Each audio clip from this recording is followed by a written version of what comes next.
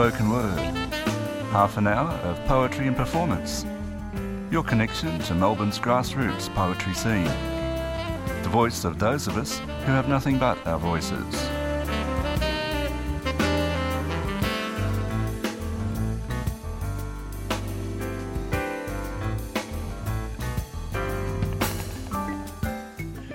Welcome to the Spoken Word Show on 3CR Community Radio. My name is Brendan Bonsack. 3CR broadcasts from Wurundjeri in the Kulin Nation, stolen land.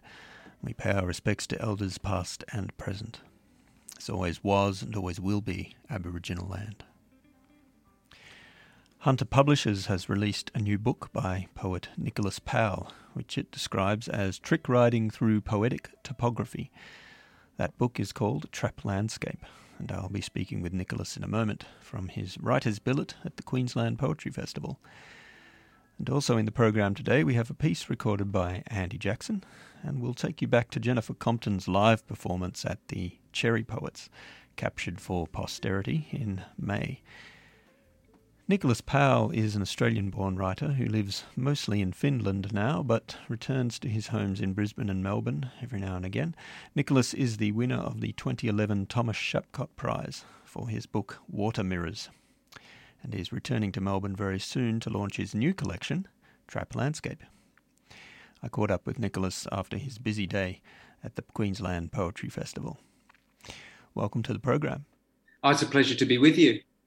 So you're up at the Queensland Poetry Festival at the moment? Yes, I am. I'm in Brisbane. It's kind of my old stomping ground. And I was here 10 years ago to launch my first book through the University of Queensland Press.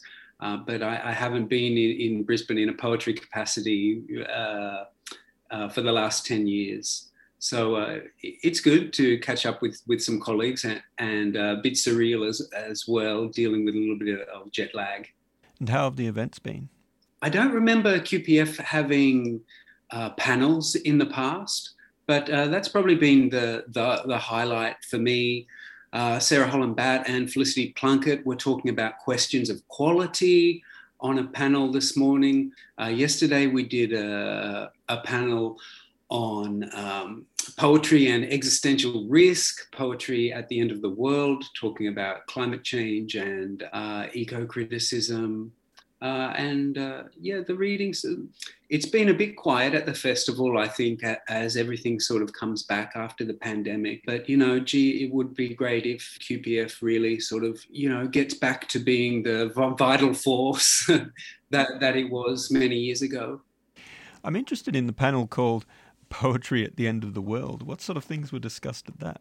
Yeah, some of the talking points were the political efficacy of poetry, how should poets respond to existential risk and climate change. There was an op-ed by Ben Okri in The Guardian a couple of years ago, which sort of laid down some strictures about how, writers should respond to climate change. And he said, we have to act from a place of existential creativity, and writers need to have a singular purpose, only write about the truth, and it can't be frilly, and so on. So, we talked about Auden's old adage, poetry makes nothing happen. It was really interesting. I never set out to write a book about climate change or, I don't think of myself as particularly politically engaged writer, but was interesting because there are elements of critique in my work, but it's also very playful. What was your inspiration for the book? The epigram, there are 3 epigrams actually, but the first one is from Flann O'Brien, the third policeman. Did you ever see a man on 2 legs galloping? And there's another one by Emerson from Nature. A man who seldom rides needs only to get into a coach and traverse his own town to turn the street into a puppet show. And I guess I've always been interested in that. The way we sort of structure our lives and so on is always seemed very strange to me. And it's something to be explored in poetry. And I guess I take the mickey out of, different vernaculars of neoliberal discourse, playing with words, looking for double meanings, and trying to create different envisionments within a word or a chunk of language. The poems have, one foot in this world. And there's a Finnish poet, Edith Södergran, who said that poetry is a country that doesn't exist. And I guess I have another foot in there as well. Do you mind sharing a poem from the book? Yeah, sure. Perhaps I'll read a poem called Engineered Scenery. In the formation of compounds, English has great freedom. Orphans and unmanly informants do the airport limbo. A cup runs over. To hide the stain, you put the boot in, most words of Anglo-Saxon origin, run tongues along the teeth ridge and remove hats to kiss the heel of Achilles' cold marble harp. In a comprehensive taxi in a foreign city, cigars were passed, governing who is spreading the news. I shan't. You are much obliged. Worse was in store for the twofold future, curse words of wisdom slipped into the waiting palm. Both parachutists screamed envy of French origin, the superlative, laxative, and single stress. On the whole, I held out hope, but no one paid me a like compliment, a handkerchief shaken out or watermelon served cubed. The penultimate millimeter of the sheriff's aperitif strikes a crimson line through the criminal mind. Mass is said. It's very visual and dreamlike to me. Yeah, I suppose it's a kind of like a dreamscape in a way, and it's drawn to the absurd. There's a great book called Key Words by Raymond Williams, which looks at, words like innovation, resilience, and so on, and looks at the etymology of those words that we just take for granted in our everyday discourse. And I think it's one thing that I try and do in poetry is sort of poke fun at that and at, bourgeois discourse, but also like HR speak and that kind of thing. You live in Finland now. Do you speak Finnish? I speak Finnish at a basic to intermediate level. And I suppose that process of moving to a country and being forced to learn the language has been very good for me. So I've become interested in questions of translation, slippage, misunderstandings, what happens at the language barrier. When you're writing, do you write from inspiration or do you think hard? I think hard, but when there is a phrase or an image that serves as a jumping off point and I have time, then it flows pretty well, but it comes in phases now because life gets in the way. But yeah, it's a process of accretion, I guess. But over months, you look up and you have a bunch of poems. Also, I revise a lot, and there are poems in this book which are, have been around for many years.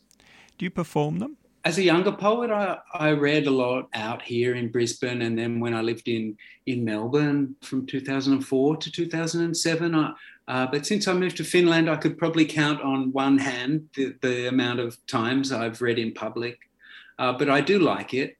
I think it's good when you read your work to an audience as well, because you can see it in real time. You get a kind of immediate feedback, which is good. And in Finland, do they have open mic poetry readings like here in Melbourne? I don't think it's on the same scale. I think it's a peripheral thing.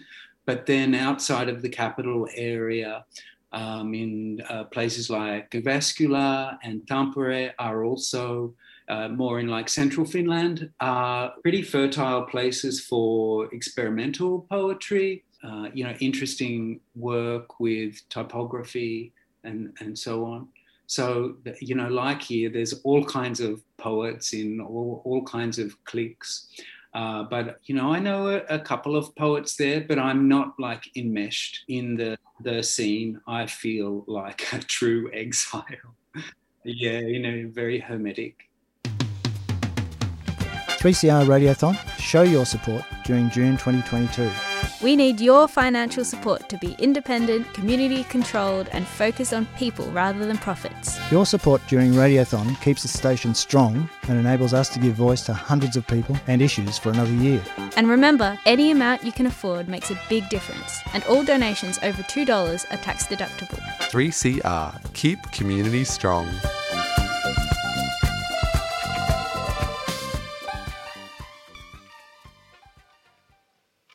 The bike itself. The black bike someone left locked up is daily deconstructed by theft. With each walk past, you think, I could do with that. A simplification where what's lost isn't up to me. Without knowing it, this is Coburg's version of a Zen koan. Where has the bike itself gone? A miner swoops and clips a pigeon. A plastic bag becomes a flag on a fig tree. And a young man stares into his laptop's dim, flickering screen. And now you can't walk past the half-demolished house. No roof or walls, only an empty frame surrounding a fireplace. Memories not even lavender-patterned wallpaper can hold on to, lift into the sky like pollen or dust in reverse. That was the voice of Andy Jackson with his poem The Bike Itself. You are listening to the Spoken Word Show on 3CR 855 AM. My name is Brendan Bonsack, and I'm talking with poet Nicholas Powell today about his new book, Trap Landscape, and his living between Australia and his home in Finland. Europe has changed very quickly recently. You have the war in Ukraine and Finland suddenly wanting to join NATO. What's your sense of the mood in that part of the world now? Yeah, well, certainly in February and March, everybody was rushing out to the chemist to stock up on iodine pills in case there was nuclear fallout. So people were very paranoid. Understandably, in a sense, we have like a very long border with Russia. It's at least 800 kilometers or something. So now joining NATO like doubles the length of the border that NATO will share with Russia. And up until this point, Finland has been very good at being a neutral country and not poking the bear, as it were. And just for your family and yourself, what was the feeling when the war broke out? Worry like everybody else. And, a feeling of helplessness that this is not happening to us. We can't feel sorry for ourselves because we're not, the risk to us is quite minimal because Finland is not considered part of the former Soviet Union. But of course, there are older Finnish people were babies when Finland was at war with Russia in 1939 to 1942. So it's still part of the psyche. And just on climate change that we were talking about before, is there a different sense of urgency around climate change in Finland? Yeah, I've been surprised and pleased to see what I sense. I mean, I could be wrong, but a more urgency in Australia now. And more Australians, I guess, according to the polls, believe that we should take action now, regardless of the cost. But in Finland, there's been more consensus, definitely. And just in general, the public discourse is not as polarized in Finland. They don't have a two-party system, so generally, things are debated in a more congenial manner. The press ownership is not so diverse, but it's not based on fear. Would you like to share another poem? Yeah, sure. Perhaps I'll read Light Green Night Out.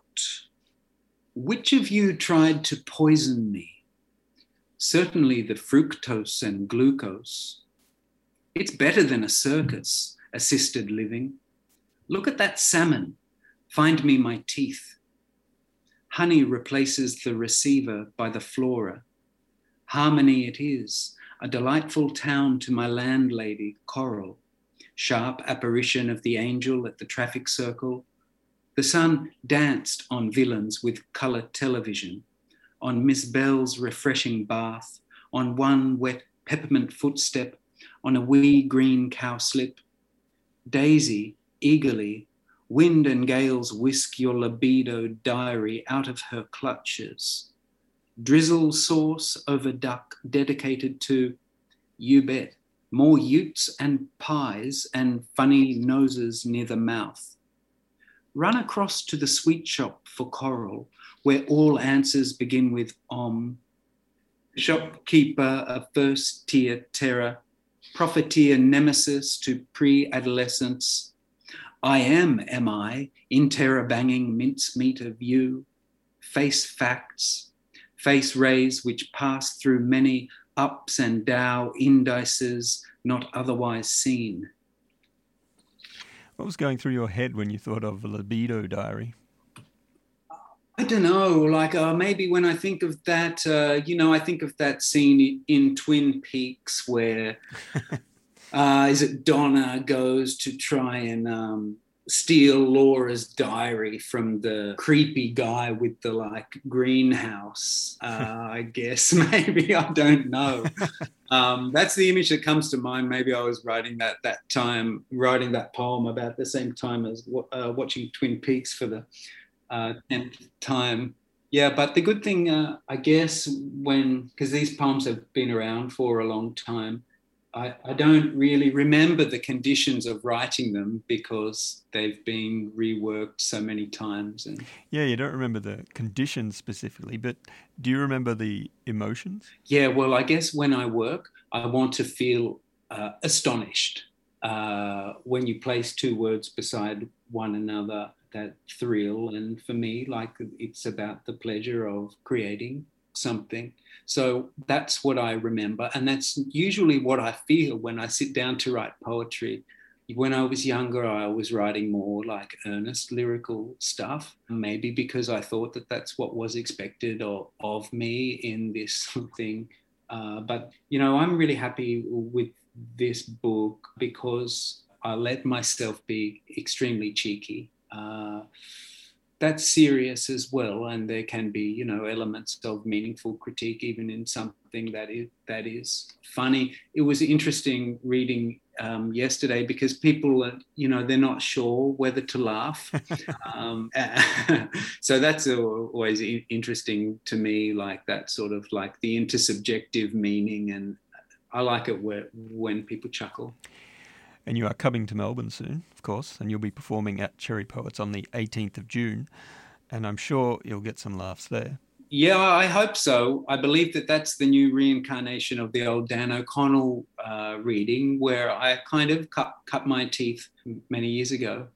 I moved to Melbourne from Brisbane in, I believe it was 2004, and I was there till late 2007. Was run by Ted Lord in 2004, but he passed away. I guess it was 2007, and since then, I guess that reading's been run by a committee. But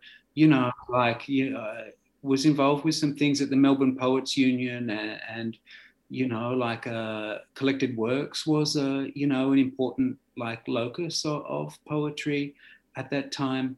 But Melbourne is just full of our best poets, and an old friend of mine, Luke Beasley, who is also formerly from Brisbane. I was very happy when I convinced Luke to move to Melbourne in, around about that time as well, maybe 2007. And he's still there, and he's going to launch the book, Trap Landscape, at the State Library on Tuesday, the 21st. Thank you so much for being on the show today. And where are you heading to from Brisbane?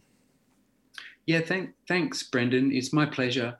And from here, I head to Sydney, doing a reading on Tuesday the 14th at Sappho Books in Glebe.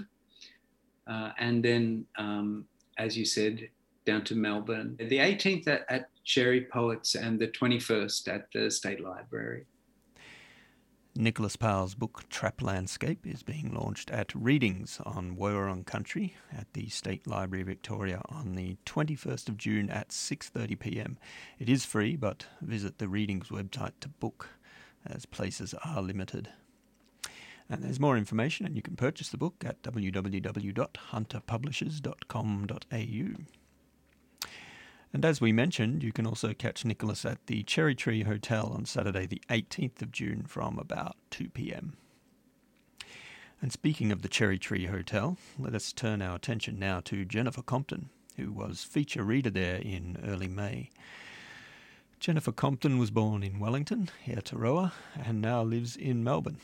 She has published many, many books of poetry, and her latest being The Moment Taken, published by Recent Work Press. 3CR's trusty recorder was at Jennifer's recent reading at the Cherry in Cremorne, and here, to see us out of the show, is part 1 of that recording. My name is Brendan Bonsack. Thank you so much for listening.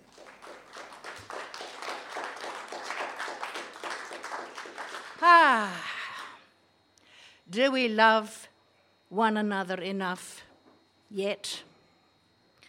Last night I walked down to our supermarket through a tunnel of gentle rain, and every person rushing by me was another world of difficulty and difference. I did not stop them, did not put out a summoning hand and mention ice caps. I allowed their stream of consciousness to pass through me. Why worry them yet? Soon enough is soon. If they are not worried now, they will be worried soon. And if there is nothing to worry about, we are sweet, squatting on a mushroom that won't go boom. A mushroom that goes boom is an olden times, behind the eyes, nightmare. All this time, I have been pondering the wrong storm.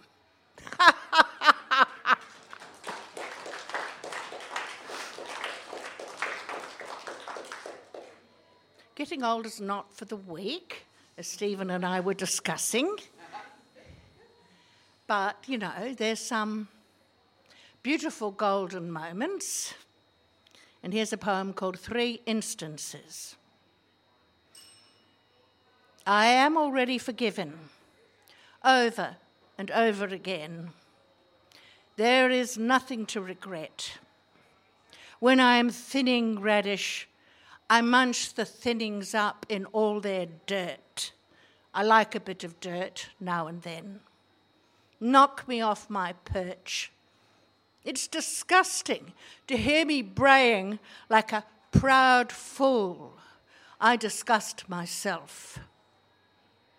I sit in my front garden like an old woman, my hands loose in my skirted lap, and I feel the weight of my destiny lift off me.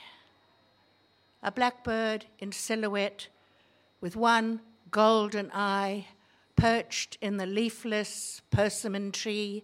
We all know that particular tree dangles golden fruit from a leafless branch, don't we?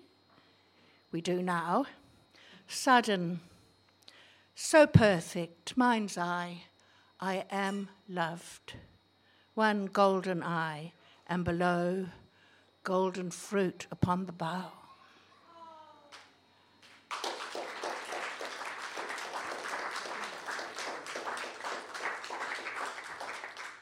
My first set I'm doing all from my 11th book, which I got a beautiful apt photo from my friend Coral Carter, who's a wonderful poet and also a supreme photographer. This one's called 3 Grapefruit Behind a Lace Curtain. The second set, I'll do some new work. I'm struggling on with the 12th book. Doesn't get easier. I'll read you a long poem, which I don't read a lot because, usually one's open micing and one is sensitive to the time issues. But we can relax and enjoy. Feel the guilt. The Old Man and the Tower. It's all a bit mythical, this one. What a knee-buckling weight he is, the old man, sat astride my shoulders. The sheer heft of him, the yoke of his thighs, so much meat and bone in him, a nodding cannonball for a head, larger than life size, his stentor chest. Homer wrote of Stentor that his voice was as powerful as 50 voices of other men. That loud man died, it is written, after getting into a shouting match with the trickster son of Zeus. Women don't shout much. We scream. What manner of tower might it be? Some crumbling old wreck from antiquity, some grace and favour heritage-listed place of last resort for the fairy and the demon. Without recourse, I carry him upon the back of my neck, finding each spiral step with a careful seeking foot, nearly at the top, and still he sings like a little child, hanging on to my ears, hoping for a good view, legs dangling athwart. I have the impression that the old man assumes he is mounting this archaic structure of his own accord, that each increment of height seems no more than he deserves. Is he our sacrifice? Will I tip him onto the cobblestones below once I have gained the view? Is it a kill the father job? It's like a chess piece, this tower, crenellated. Permission to fortify, sir! This is the territory of answer back. This is where the awl of ministry bites. Enough, enough, enough. Eek, eek, eek, eek. All better now? Calm as a mill pond? Smooth as a smoothing iron, whatever that is, dashing away. Not one to eschew a burden, no. Happy to pull as hard against the collar or lift a load as anyone, but my littleness against your immensity. The tower, so it seems, is finite, tops out into vaporous cloud, the realm of what comes next. There may be other towers about. Who knows? I don't know. Intent, like a lonely donkey, withers wrung, a jenny or a henny. My being is set upon this task, such is the donkey's song.